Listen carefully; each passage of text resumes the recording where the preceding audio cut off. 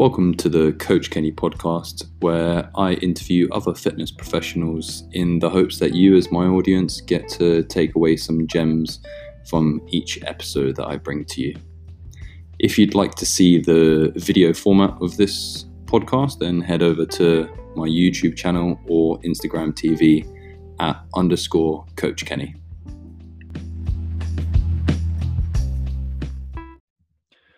Welcome back to a chat with Coach Kenny. We're joined by an absolute legend today.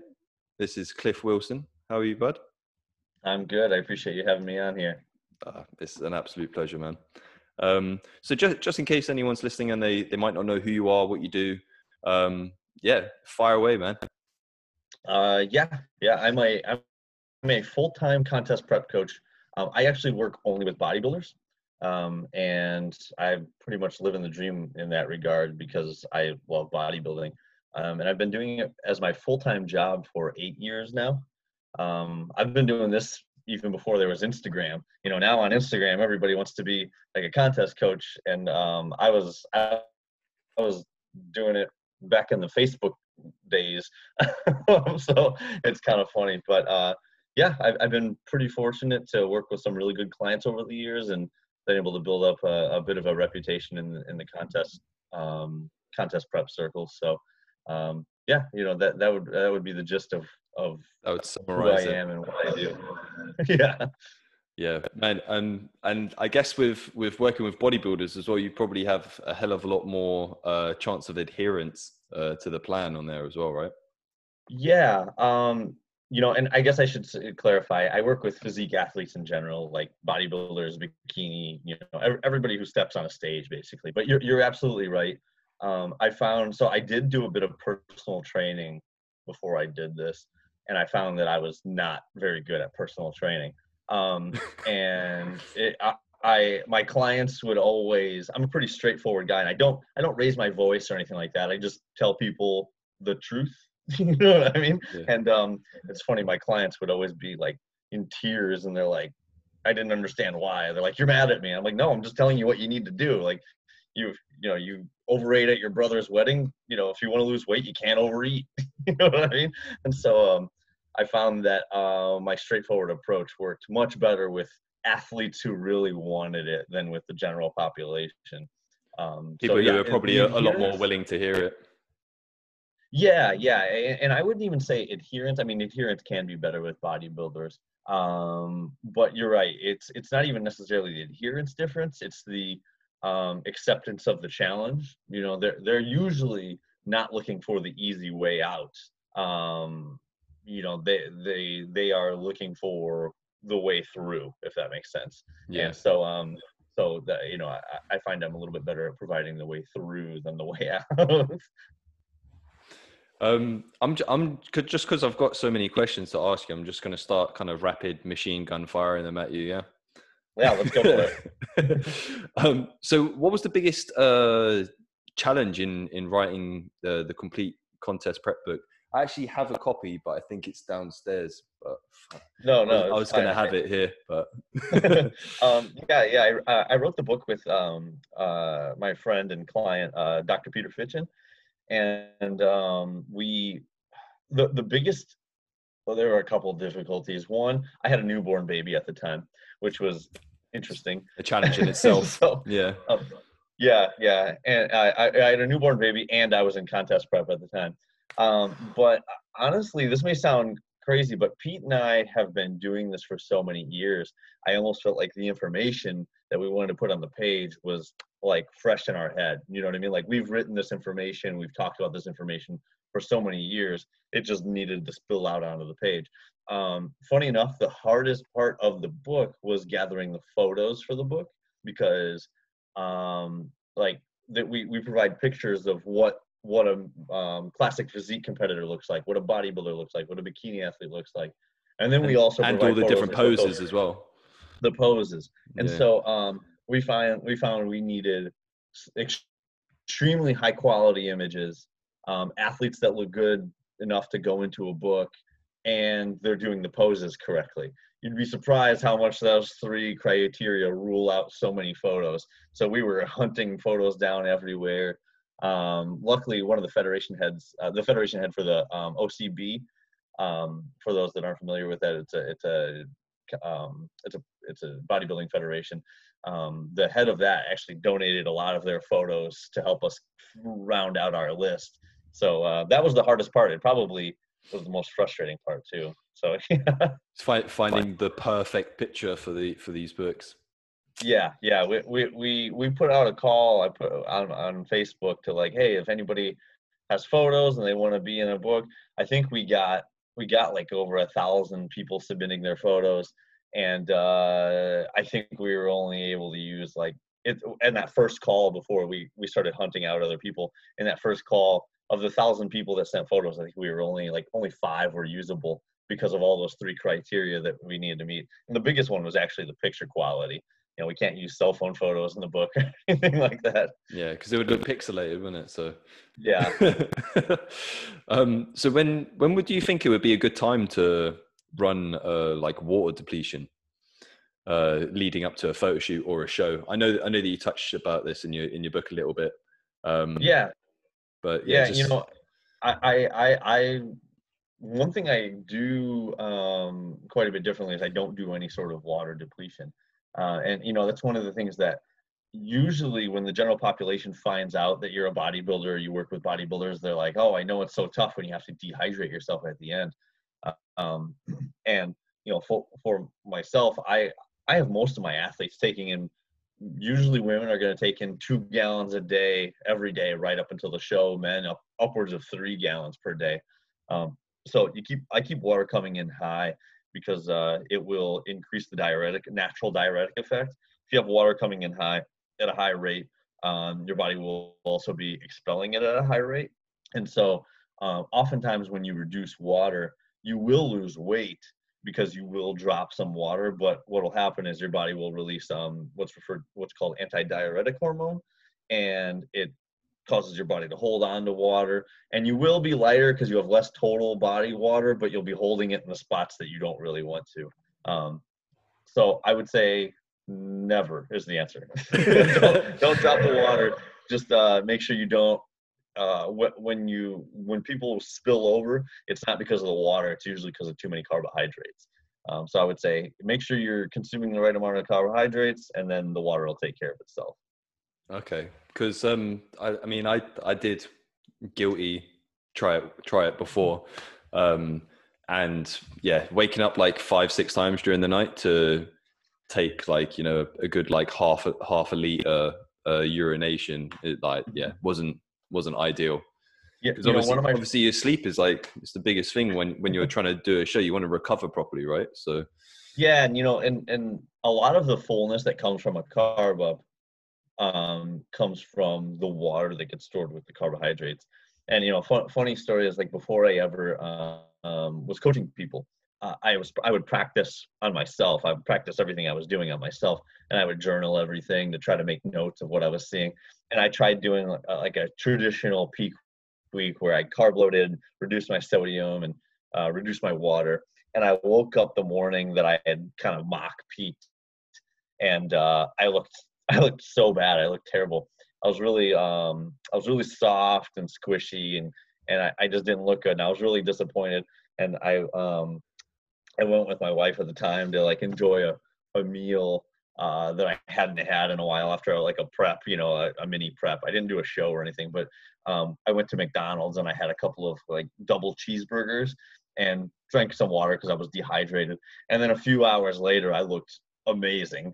I remember at the time I didn't know the physiology behind it, and so I was writing in my notebook. I'm like, "There's something in McDonald's cheeseburgers that makes you look really good."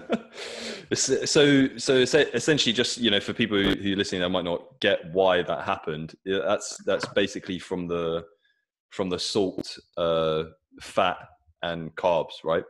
Yeah. So the quick roundup of it is that usually the traditional peak week style is people will reduce sodium, they'll reduce water, and they'll increase their carbohydrates. And one of the problems with that is that these 3 things work in conjunction. So carbohydrates get stored in the muscle tissue and they provide fullness. And that's why people want to carb up. But the problem is those carbohydrates can't get stored inside the muscle tissue without water. So if you're dehydrated, the carbohydrates are actually going to float around under the skin. When I'm in the audience at a bodybuilding show, I can literally pick out the people that cut water because they have this look that is flat but kind of soft and squishy at the same time. And so you want the water in that regard, and then you want to keep sodium in too, because that also helps transport the carbohydrates into the muscle cell, but it also improves blood volume. I think we've all felt the feeling of having a big salty meal and then you go to the workout or something and you just get this incredible pump and vascularity. And so that would be, and now sodium can make you hold water in under the skin. So with the sodium amounts, kind of like carbohydrates, it's all about finding the right amount for each person.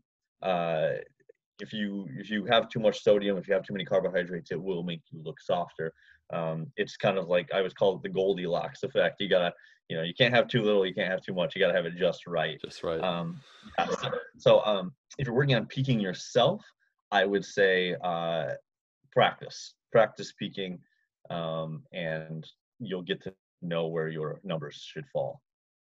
Yeah, wicked. I mean, so I think that water depletion itself has kind of went through a phase of where like pretty much everyone tried to do it, and then now almost no one does it, right? Simply because they've probably learnt the hard way, like yourself. Yeah, and I think that a lot of times comes from the enhanced side of things, because enhanced bodybuilders, there's a couple of factors with that. One, they will hold a little bit they'll have some water retention from some of the substances that they use.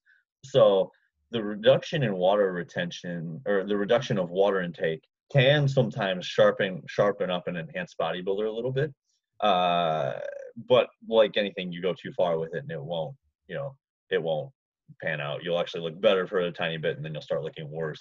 But along those lines, enhanced bodybuilders also don't lose the fullness that natural bodybuilders do. So if a natural bodybuilder cuts his water, he's going to flatten out quite a bit. Whereas the enhanced bodybuilders, they stay much, much fuller as a result. So there is quite a bit of difference. I think that the cutting water portion started on the enhanced side, and then gravitated into the natural side. But even with that said, the enhanced bodybuilders would probably still look better if they kept the water intake pretty high. Because it can only go one way or another, right? You're either going to end up looking 1% better, or you're going to end up looking 10% worse. Yeah, and I always say that even so, for when I say a slight water reduction, I mean you could have an enhanced bodybuilder where they could be taking in 2 gallons of water, and even if you reduce it to like 1.5 gallons, that's not a huge difference, but it's enough to create a little bit of extra elimination of the water, and you're gonna be looking quite a bit better. Yeah. Okay. So anyone listening, lesson is don't water deplete. Yeah. Don't do it. You'll look better keeping it in. So Team Wilson as a whole has built up over 115 pro cards, 85 pro titles, and 13 world championships. Where do you go from there, man? That's a pretty solid record. Like, yeah, I started keeping track of those one time, just a few years after I started, because I always kind of would keep our stats in my private Facebook group for all my clients. And honestly, when I look at those numbers, I can't believe the athletes that I get to work with and the dedication and the skill level. Honestly, I like this job. I love this job. And so I'd like to do this for as long as I possibly can and just see where it goes. Would you like to be like little Yoda, but just in the bodybuilding industry? I would. I absolutely would. I've told my girlfriend before that I realize that this job has like a certain There's a certain public appeal factor to it. I'm not young anymore, but I'm 36. I'm not old either. And so, but I was like, hopefully that I still have a space to keep doing this job, because I might not seem quite as cool when I'm 60 years old and have gray hair. But my plan is to never retire and just keep doing it. I do little side projects on the side that I find interesting, and that people tell me they want. Like, I do speaking engagements like you and I talked about before we started here. And I do speaking engagements. I wrote the book. I'm working on a second book right now. I do plan to put out like some training templates for people that are non-competitors later next year. So I do those little side projects, but at the end of the day, I still consider myself a coach, and it's the primary thing that I do, and everything else works around that. So I don't know, maybe in 20 years, we'll just see where things are at with those numbers, right? World domination probably by then, man. What advice would you give to someone who's just finished a transformation or a prep, and looking to turn the switch on their diet in order to build some quality mass? I would say the first thing to do is treat the post-diet period like an extension of your diet. Because when I say extension, I mean the same approach and principles with more calories. So the reason I say that is because after a diet, we're usually not in the correct physiological or psychological state to manage more freedoms in our diet. We spend a lot of times over the course of a diet building up structures in place to help us stick to a diet. That may mean fewer selection of foods, specific meal times or amounts, maybe not going out to eat as much. So we build these structures, and then a lot of people reach the end of, we work our body weight down, and we reach the end of the diet. A lot of people then remove all of these structures. They introduce a lot of new foods. They're going out to eat all the time. And after a period of restriction, our physiology and our psychology are pushing us to just eat right away. And so what happens is people go through this diet, and you want to gain weight after a contest prep or a more strict dieting phase, but you don't want to regain everything right away, or else what has this all been for? So and you don't want to regain it as fat either, right? Yeah. And one of the problems I see is that an effective growth phase is also a lengthy growth phase, because muscle growth takes so long, especially if you're doing it naturally. But if you diet all the way down, and then you only grow for 4 or 6 weeks, and then already you're feeling like you need to cut again, then you've messed up. You've gone too fast. So I would say things that you can do to lengthen that growth period is to not gain too much in those first initial weeks afterwards. And when I say like keeping it as an extension of your diet, what I mean by that is maybe you don't go out to eat for a few weeks. If you haven't been going out to eat during your diet or your contest prep, continue not going out to eat until you've regained a bit of normalcy in your thinking and your approach. There's a lot of times where you can go out to eat and estimate your food, or eat and have self-control, but usually after a strict diet, that's not the time when most people are going to be able to do that. It's the time when they most want to do it, but you can't. It's just your mind and your body will work against you. The other thing I would suggest is slowly introduce new foods. So you hit the bottom of your diet. What I recommend to my clients after a show is you reach the end of your diet. I recommend for the first week, introduce no more than 1 or 2 new foods into your plan. Try to stick with the same foods, but just more of them. So we add calories, but I want them to get used to the additional calories first before they start overhauling their entire meal plan. Because a lot of times they're adding in tastier foods because now they have more calories. And then that also leads to control issues and also measuring issues. Another factor of extension of your diet, I would say, is to be very mindful, continue to be very mindful, and remember that those calories matter, because as soon as the diet's over or a contest is over, A lot of people tend to no longer count the little bites that they're eating throughout the day. They may grab a little snack and they say, it doesn't really matter. Or, handful of nuts here, a Olive spoonful of oil. peanut butter there. Olive oil is a Yes, classic olive one. oil. I don't need to measure it. I'm not going to. A lot of the research shows that average people will underestimate their caloric intake in the range of even like 20 to 30%. For obese people, they can underestimate their caloric intake by 50%.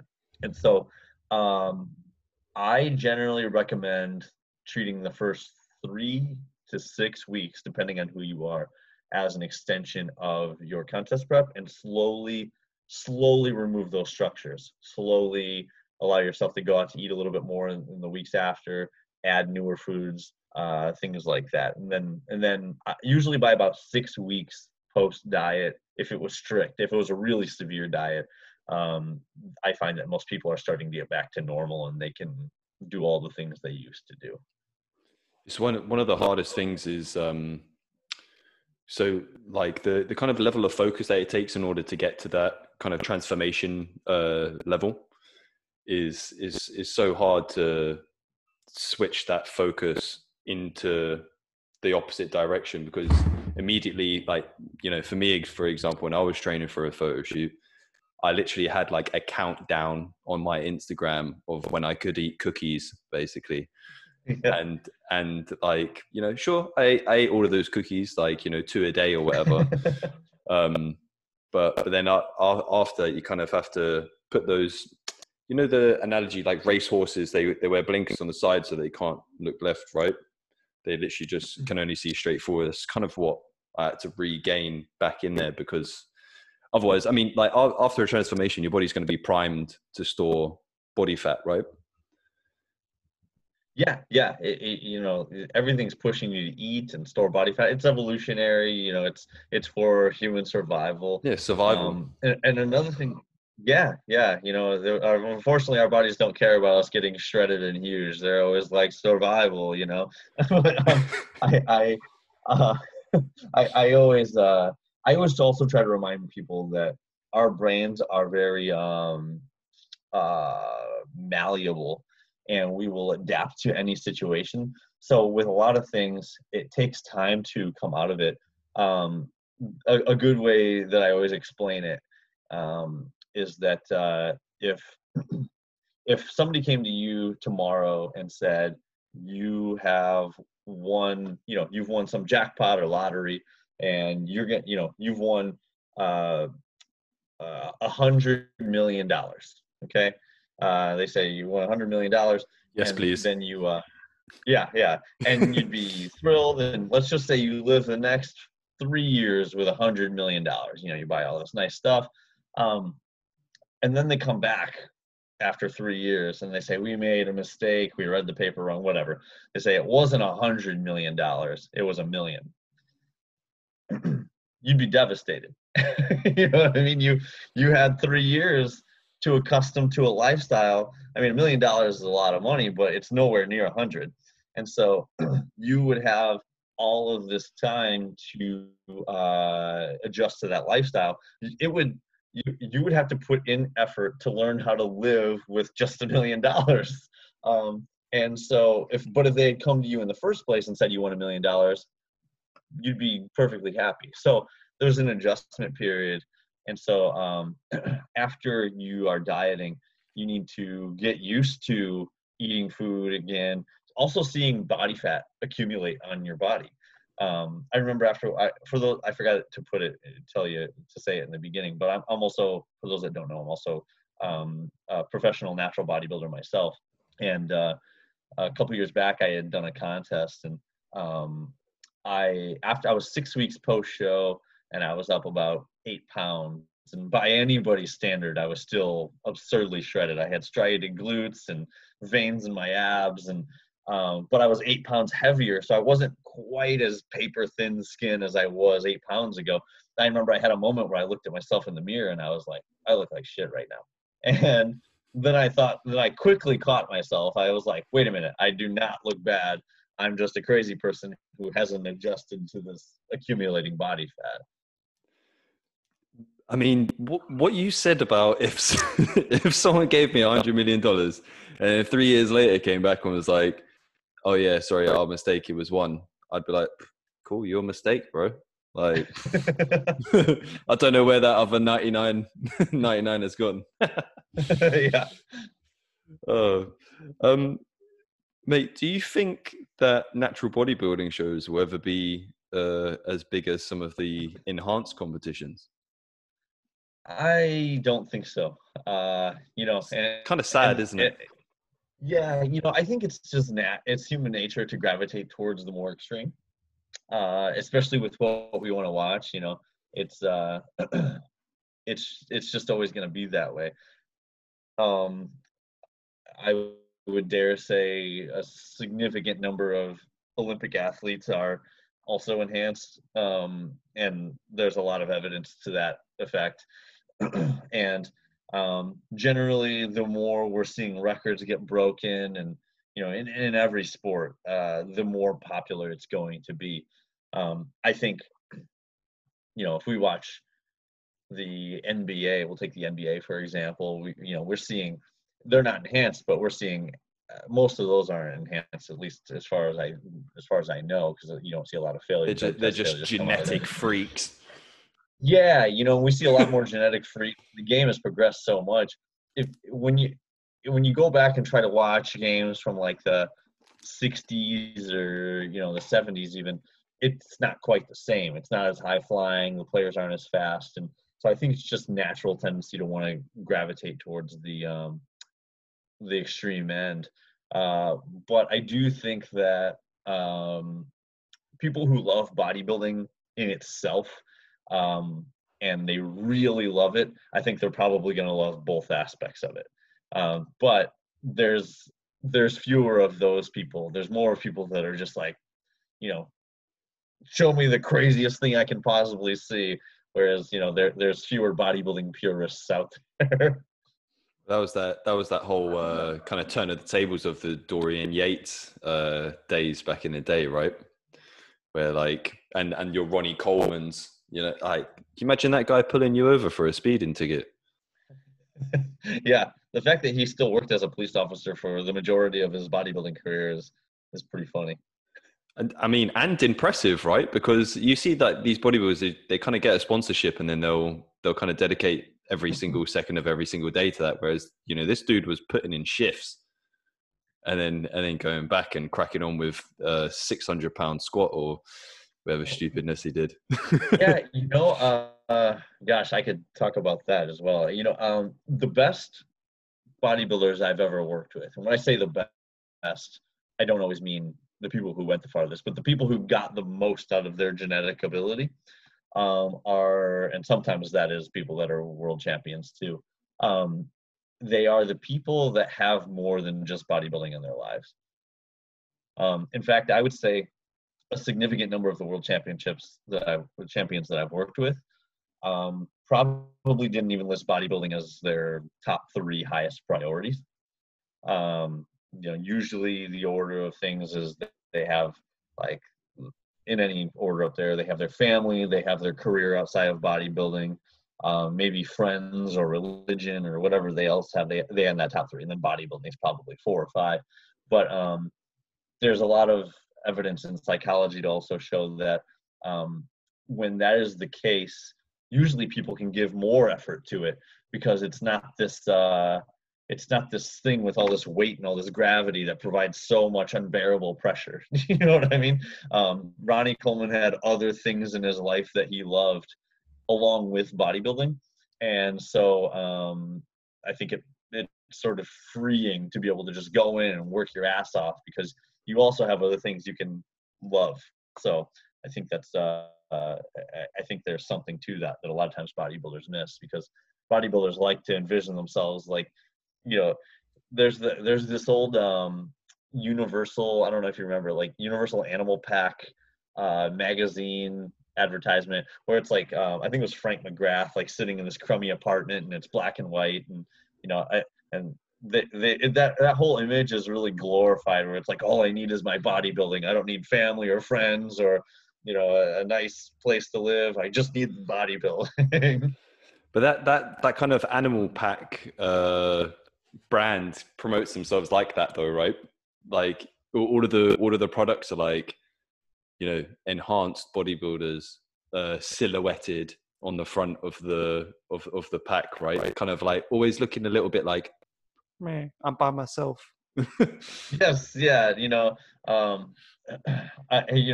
to me, I laugh, and don't get me wrong, it's actually great advertising because it works. Younger me, like 20-year-old me, was like, hell yeah, Me But too.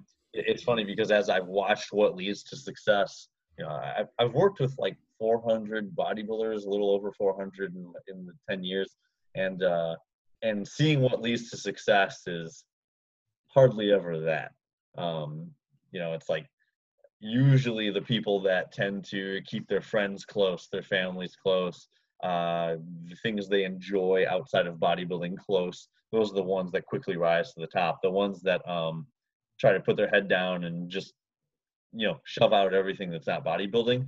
They do really well for like a month or two, and then they fall off a plan and they go through bouts of depression. It's like what's going to win out, my bodybuilding or my crippling loneliness? Just sitting home alone reading the bodybuilding encyclopedia. Yes, exactly. While we're on the subject, actually, who's your most favorite? Who's like your favorite all-time bodybuilder and why? Oh, can I give a few? I have Yeah, of different course. things that. Yeah, two of them I've actually coached. Okay, cool. I'm gonna give three. One, Doug Miller. For those that don't know, he was a natural world champion in 2014. I got to work with him going into that show, and he's a natural competitor. And one thing I love about Doug's physique is he's like the biggest natural competitor there is, and he's an absolute freak. And when I say absolute freak, he's not only looks like an absolute freak, but most people that have Doug's genetics coast on them to some degree. A lot of the guys that are at these world championships, they work hard, but sometimes there's a degree of, I have these genetics, I can get away with this. And Doug is not like that at all. So he's what we would call in the UK a grafter. I'm not familiar with that term, but I would assume like basically means that he works his ass off day in, day out. Yes, yeah. Doug is what happens. Doug Miller is what happens when you get elite genetics with elite effort and consistency. And so I like him as a bodybuilder in that regard, and I like his physique. My second one is Valentin Azuga. I got to work with him. He won the Natural Bodybuilding World Championships in 2016. And I think his shape and his physique is probably the best shaped I've ever seen. Tiny waist. For anybody that hasn't seen him, I would suggest Googling Valentin Azuga, because it's really interesting to see him on stage, because backstage he's not a very large bodybuilder. In fact, backstage, I always say that he looks like a high school kid, like wandered in backstage, and he's easily in his 30s now. And so, but how do you spell his surname? It's Ezugha, something along those lines. Yeah, I got it. Just for anyone who's going to watch the podcast, let's get this one up there. Yep, that's him. Amazing shape. And look at the waist. I actually took those pictures. Yeah, I took those. You took those pictures as well? Yeah, I took it with my cell phone while I was at the show. So backstage, he looks so much smaller than everyone else he's getting ready to compete against. His show weight was only like 170, and then when he walks out, he looks so big because his waist is so small and he's so round. And then this weird thing happens where everybody else's physique, guys who have previously, I thought they have really good shape, when they stand next to Valentine, somehow their physiques look ugly because he has this amazing shape. Everybody just looks blocky next to him, you know? So it's a very interesting, St. Valentine is a very interesting show of bodybuilding's subjectivity, because you know, people who look very aesthetic when not standing next to him suddenly look very blocky and probably otherwise when average. they stand next. Yes, yeah, absolutely. The final bodybuilder that I like is actually Mike Mentzer. Okay, old school. Yeah, old school. Competed in like the 70s and I think 80s. Like He had a strong tash as well. Yes. And so the thing I like about Mike Mentzer is, you know, it's interesting because I think he's been forgotten by a lot of people, and his training stuff proved to kind of be wrong. You know, he was really into the old high intensity training, and I do think he was on something where like there's a certain degree of intensity that is required, but he was really into the low volume, and now the newer research is showing that You just did one set of everything, didn't he? You like doing one set like once a week or something like that? Yeah. You know, the he went down the rabbit hole where he built a large base of his physique with few sets, but then got fewer and fewer. I do think that he showed that you can maintain a great physique with minimal volume, but he turned out to be wrong. You know, a lot of the newer research is showing that volume may be one of the more important aspects of muscle growth, and increasing volumes at that. Rather than volume load. Yeah. And so he but the thing that I like is that he was sort of a thinking man's bodybuilder. He really tried stuff. You know, he tried a lot of new different things, and I like that he actually incorporated a lot of philosophical approaches into his training, which I also like. If you've ever read any of his books, there was like some philosophy to it. He was also like one thing he was right with. He was one of the earlier people that was sort of into the whole if it fits your macros, you know, approach. Like he would eat ice cream in one of his books. He was even talking about how he would eat ice cream during his contest prep, or you know, he would just measure his caloric intake, and he used to get very lean for his competitions. And so I think that mindset of let's try some stuff, you know what I mean, let's at least attempt to apply a logical approach to this system and see what comes of it. And you know, even though he was wrong on the training aspect, which I think he gets killed for too much, I think that people trying things inevitably brings us all closer to the truth, whether it is right or wrong. If it's right, then we know we are closer to the truth. If it's wrong, we know to go the other direction. So I would say Mike Mentzer is up there just because of his uniqueness and being one of the earlier people to kind of break out of the mold of what everybody was doing and try some stuff. Yeah, and if you don't really experiment, then you're just doing what everyone else has always done, rather than trying to find, maybe, you know, by doing his intense sets and eating his ice creams, he was trying to find that way to have the edge on everyone. And you know, yes, sometimes it works and sometimes it doesn't. Like, yeah, you know, one of my favorite books is called Anti-Fragile, and it's a book that is about, it's actually written by like an economist, but it's about the nature of many things, economies and economic systems and political systems and all these types of things. It's and even nature. But the idea being that certain things grow stronger with stress, and even if something is wrong, the entire system grows stronger because now the system knows what is wrong, you know, what will lead to that outcome. And so I am very much in favor of people that are willing to take on the risk of being wrong or failing at something, because inevitably it's going to lead yourself and everyone else into the correct direction. Yeah, that's the way to do it, really, isn't it? Yeah. I've tried and been wrong about many things in my career.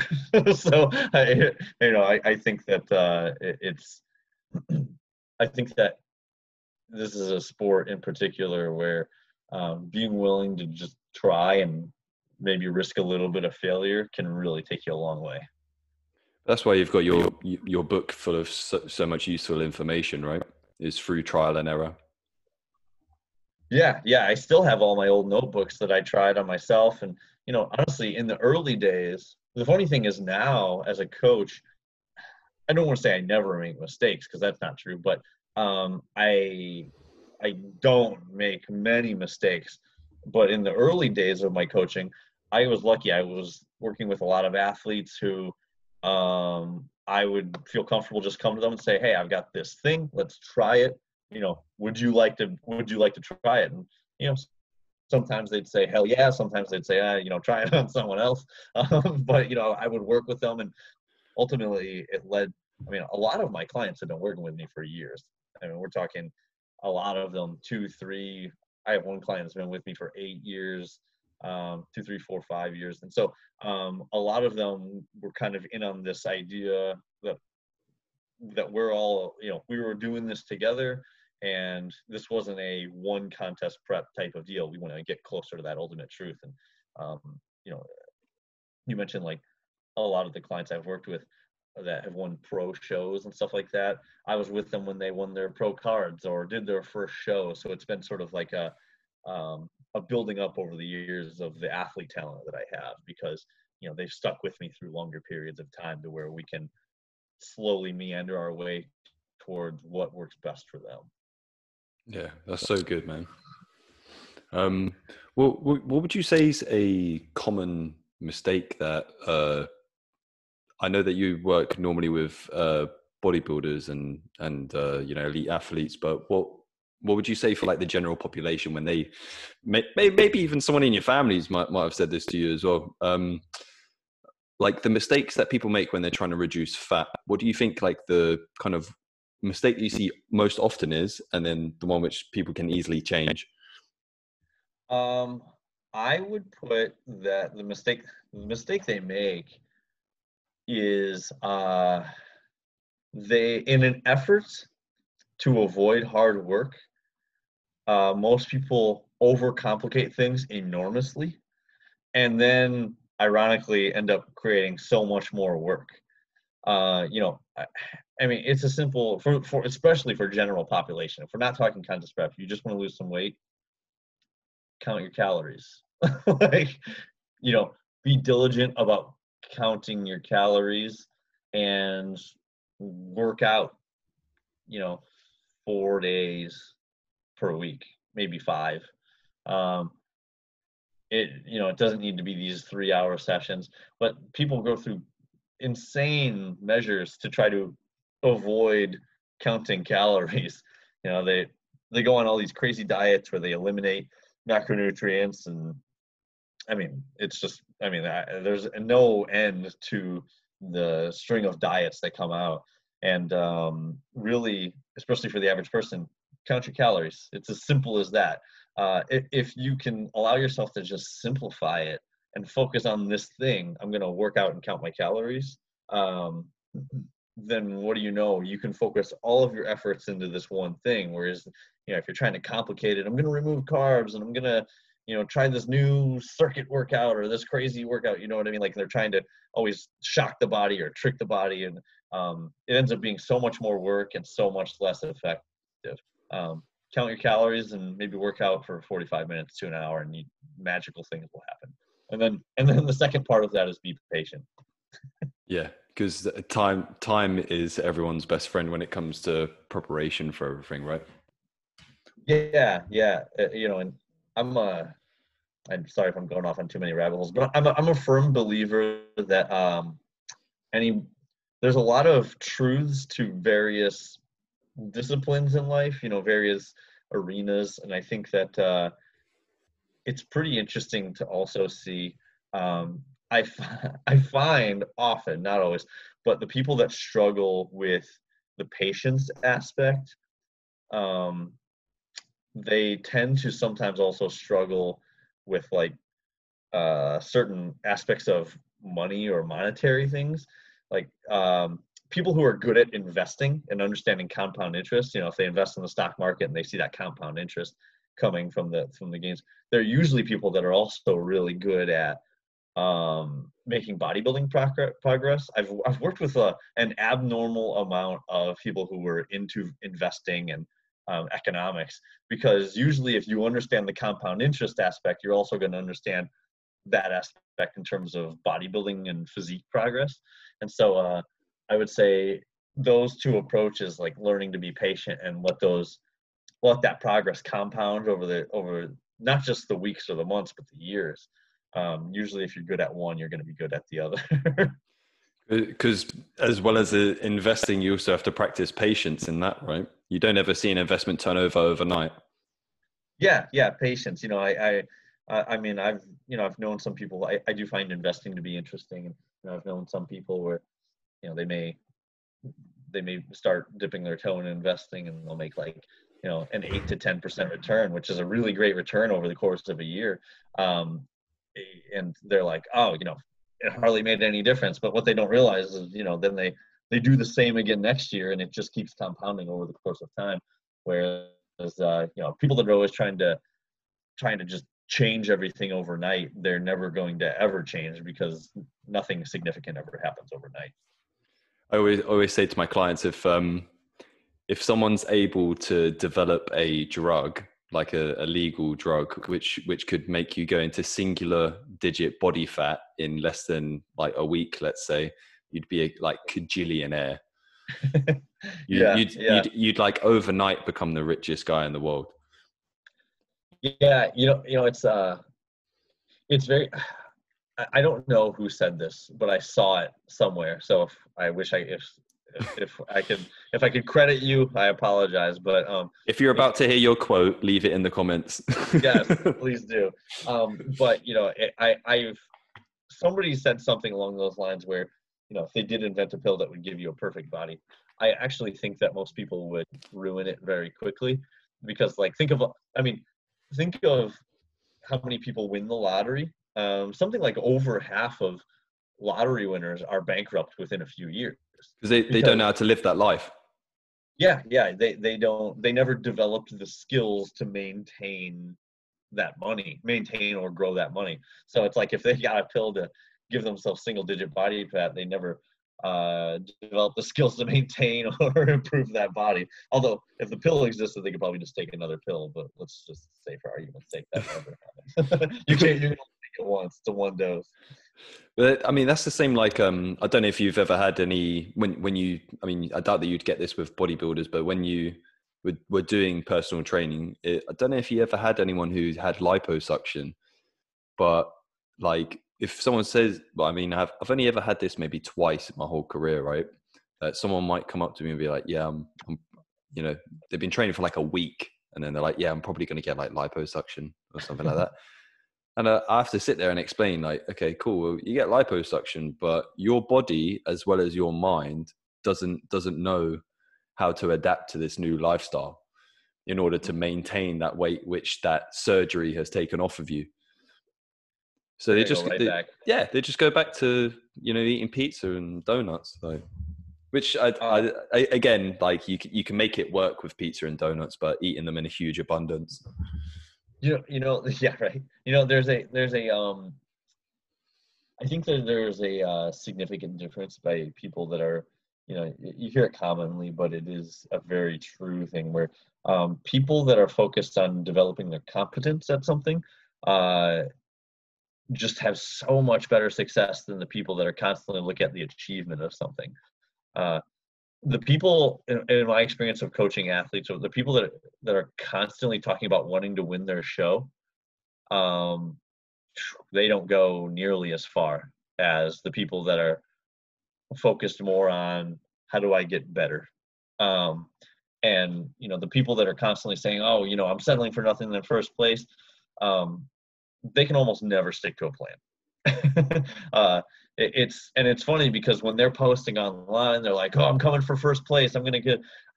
I know from a coach standpoint. I get to know everything that goes on behind the scenes, and outwardly, a lot of these people that are posting on Instagram and Facebook, and they're like, I'm coming for first place, and we're out to win the championship, and I won't settle for anything less. And outwardly, everyone's like, man, that person really wants it. They're the most dedicated. Behind the scenes, I know for a fact most of those people can't stick to a plan nearly as well. The people that are a little more along the lines of, I want to get better, I'll do whatever it takes to become a better bodybuilder or physique athlete or bikini competitor, whatever. And they don't really talk about the result very much. Usually those people are significantly more disciplined, significantly, they stay on track significantly a higher amount of time. It's so funny that you say that, because literally in the episode before this one, we were talking, me and this guy called Him, and we said that if you go into bodybuilding and you say, like you just said, you're gonna I'll only gonna, because basically, long story short, I basically said that I would only ever compete in a bodybuilding show of any kind if I knew that I was going to win. So like, if I was like, yeah, I'm definitely going to come first, kind of thing. But that was when I was very young, right? Uh-huh. And then growing up and like doing different types of training, etc. I kind of now say, well, the only thing that matters is that I'm better than I was before. And as long as I can only work on myself and make that continuously better, rather than looking at the guy over there and be like, are my delts more capped than his? Then you kind of get lost in the thorn bush of prickles, and you're just going to end up damaging yourself mentally and probably as well as physically, because you're always going to like either not compete or kind of hold on to something which you will end up resenting. Yeah. And in psychology, and you're absolutely right, in psychology they actually refer to that as competence orientation or an achievement orientation.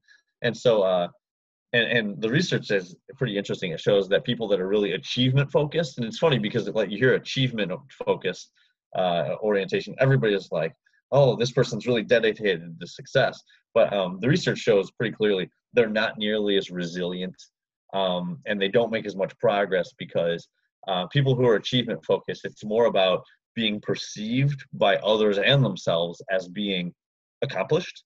And so they make decisions that are more focused on short-term success rather than long-term success, because they don't want to be perceived as a failure. They don't want to be perceived as, they want to be perceived as being accomplished. And so anything they can do right now to not look unaccomplished, they're going to do it. Whereas the person that's competence focused, they're like, I'll take some failure. I'm okay to look like I don't know what I'm talking about in order to learn and then eventually know what I'm talking about. So, it's a pretty interesting, if you go into the research of competence orientation versus achievement orientation, it's pretty interesting because it's staggeringly clear what the better route is. But meanwhile, constantly people are talking about the achievements focus, and it's like really popular, I'm going to research that after this podcast. Yeah, take a look. It's good stuff. Right. So what do you think's the best advice that you can offer someone who lacks the confidence to compete? I guess this actually kind of will probably go back to what we were just talking about, right? Yeah. I would say advice I would give someone that lacks the confidence to compete, I would say first off, educate yourself and do your homework, because obviously nobody wants to go out for their first show and look like they don't belong or be embarrassed. So I would say learn what the standard of someone going to stage looks like. And sometimes people don't educate themselves because of anxiety, but just remember that educating yourself on what is required and to get on stage is its power. It eliminates any blind spots you may have. And then for the people that put pressure on themselves to win their first time out, like you said you used to, the thing that I would suggest is that nobody expects you to win. It's your first show. And you could literally take dead last at your very first show, and you're like, it was my first show. You have the ultimate excuse to not place well because it's your first show. The pressure actually comes thereafter when you are expected to improve. So I would just say that don't be afraid to fail, because I feel like I keep coming back to it, but failure is okay. The whole failure is not an option thing is, I think that's nonsense. I think failure is a great option. I think it's kind of part of the process. And learning to develop confidence can sometimes come from failing and then realizing that it's no big deal. And I guess I'll use myself as an example. Sometimes when people talk about my coaching career, they talk as if it's been flawless. And I've realized now, looking back, people's failures don't seem to stick in other people's memories as much as their own. So like my failures throughout my career are very forefront of my mind. Don't avoid these situations at all costs. But it's apparent to me, most people throughout my career don't remember my failures at all. And so they mostly remember the successes. So just remember that any failures that you have are going to be vastly more important to you than anyone else. So don't get too worked up about it. How do you think that you can even tell what true success is unless you failed before? That's a great point. And I think you are absolutely accurate. And I do think that learning to appreciate the failure, learning to appreciate your successes, really does come from failing a few times. Like we were saying earlier on, there's a certain malleable portion, aspect to our brain. And I do think that I have worked with people that have won their first show or won their first couple of shows, and there's not quite of a process of appreciation for what they've done. I remember one time I actually worked with a girl who won her pro card in figure so quickly. She won it at 18 years old, and she won it at 18 years old and she hadn't lost a show. And the funny thing is, she was kind of like, I won my pro card, nice. And she's like, the problem was not a ton of competition showed up to the few shows that she did do. A lot of people, but not a ton of tough competition. I felt like she turned pro too quickly. And once she got to the pro ranks, she had a rough go because she wasn't quite ready for the pro ranks. And so it was just, it was several years of kind of getting her ass kicked on stage while she was developing. And, she even told me, she goes, I didn't realize how special it was winning a show until I can't even crack the top 5 over and over and over again. And so I do think failure gives you a great appreciation for success. It must have forced her to be pretty humble, probably, in comparison to before, right? Because I bet you, like, if you're young and you're just winning everything, you're like, yeah, I'm the top dog. But then, yeah, probably got knocked down a few pegs in those 5 years, right? Oh, yeah. And it is so funny too. When I get to go to shows, and even if I'm not working with them, I get to talk to a lot of, high level bodybuilders. And, if we're talking natural guys, some of the, you get to talk to some of the top natural bodybuilders in the world. And in my experience, they're usually very humble people. It doesn't mean lacking confidence. Some of them are very confident people, but they appreciate the hard work that somebody else has put in. They know where they stand in relation to all of the competition. And it makes me laugh because sometimes I'll go to these, I'll go to the World Championships and I'll see these guys that are the cream of the crop bodybuilders. They're massive, they're shredded, and they're just humble, nice guys. And then I go back to my gym after the weekend, and there's always some guy that, let's be real, he's probably confusing his obesity for muscularity. And he's strutting around the gym and he's treating other people like crap. And, he thinks he's just so, he's in this little bubble and he thinks he's the top dog. And I'm like, man. Have you ever heard of ILS? Yes. Yeah, that's that. Don't forget putting you got to put let's just say 400, on the bar and just half squat it or quarter squat it and make a lot of noise while you do it. And it's the leg press. Because you got to get all the weights and put them on the leg press. Yeah.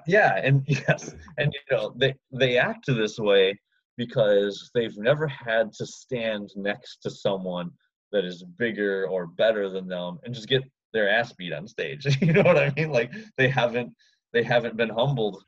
And it's funny. I can blame them, but to a degree, you can't blame them because it's hard to be humble when you haven't been humbled. You know what I mean? When you haven't been challenged either. Yeah. So I think the people that get out there, and that goes back to competing. Getting the confidence to do your first show. I think sometimes just getting out there and having the courage, let's use the word courage, having the courage to go out and explore and find out where you stand with things. A lot of confidence comes with that, because a lot of lack of confidence comes from maybe not knowing where you stand, but a lot of confidence can come from just knowing where you stand. And even myself as a competitor, I'm a pro competitor, but I'm not a high level pro. If I'm being honest. But again, that's just you being quite humble as well. Well, but no, I know where I stand. I'm not going to go to the World Championships and place top 5 or anything like that.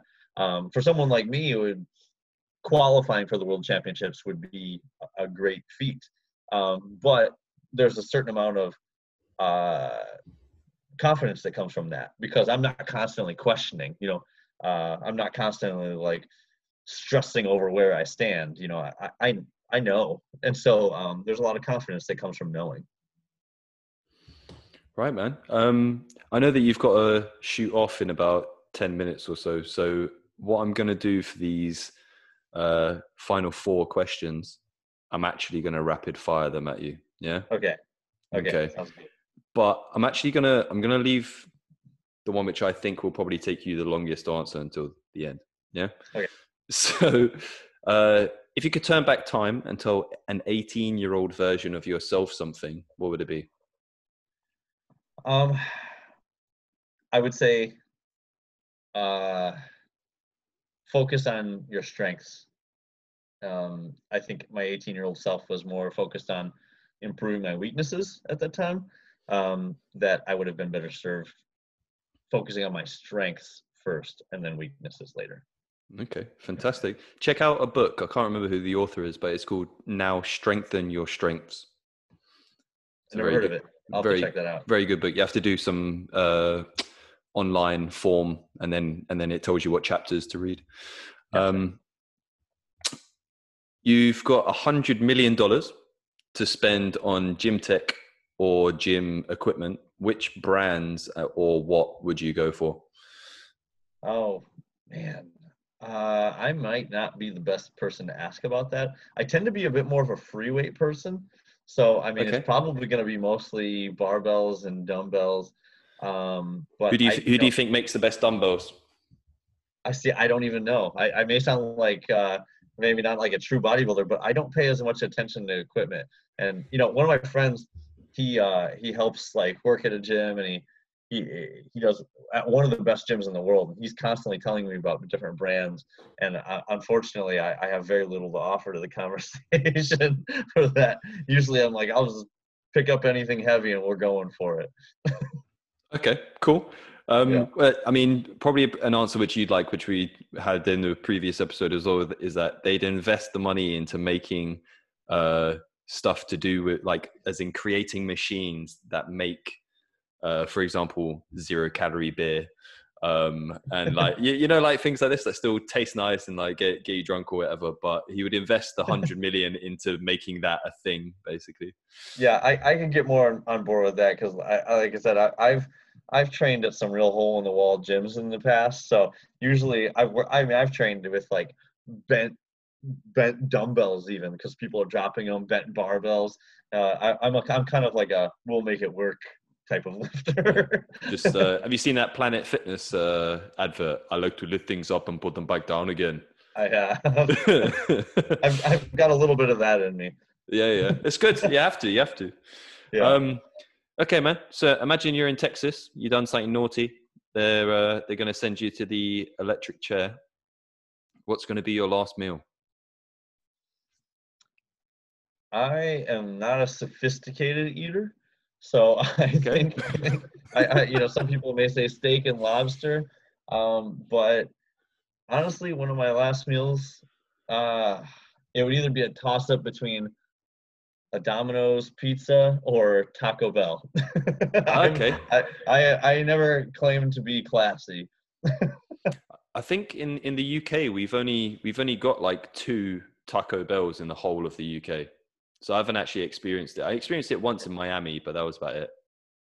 Yeah, well, it's funny because one of my best friends is from Austria, and I took him to Chipotle with me one time, and he had he got a burrito, and he goes, "What's the best way to eat this?" I'm like, "Have you not had a burrito before?" And he goes, "We're not like located very closely to Mexico." I was like, "Okay, good point. I never thought about that before." So yeah, Taco Bell is not real Mexican food. It's kind of like cheap Americanized version of Mexican food, but God help me, I still like it. Just the flavors and stuff, yeah. Yeah, and you know what else is funny about Taco Bell as a business is that every item has the same ingredients. It's like some sort of tortilla, meat, cheese, tomato, and lettuce. And somehow it gets rearranged and it tastes different to you when it gets rearranged. It's just a different format with exactly the same flavors. Yeah. I'd like to see the R&D department, the research and development department at Taco Bell. They've got like 5 or 6 ingredients, and they're like, all right, how do we rearrange these?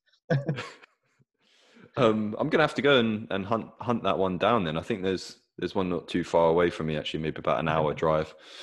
Right, this is one which I'd assume that you'd have to explain. Tell me about a client story that either is like ridiculously funny or that you'd never forget because it's like so kind of heartwarming or anything like that. I'm gonna say it was 2017. I was working with a client named Katie Ann. She's a figure competitor, and this was our first year working together. She had won her pro card a few years ago, and this was our first time working together. And we went into our first show together, and she had placed 3rd. And she did well. I mean, pro debut, placing 3rd at a big show was no small feat. And then the next show was the OCB World Championships, the Orton Cup. It's a really well-known world championship, the Orton Cup.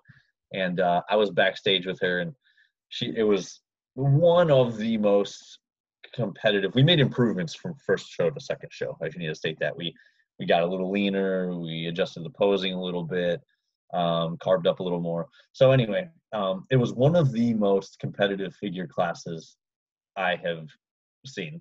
I had the client that took 5th in that world championship class, and she'd won like 3 or 4 pro shows in the past, and she took 5th place. And it was one of those shows where every person on stage could have placed anywhere. So they each had their own kind of something which would have given them a head start, right? Yeah, but when I say that, the top 3, in my opinion, were clear. What order, I wasn't so sure. But the top 3, and my client Katie Ann was I clearly in the top three. So anyway, they go.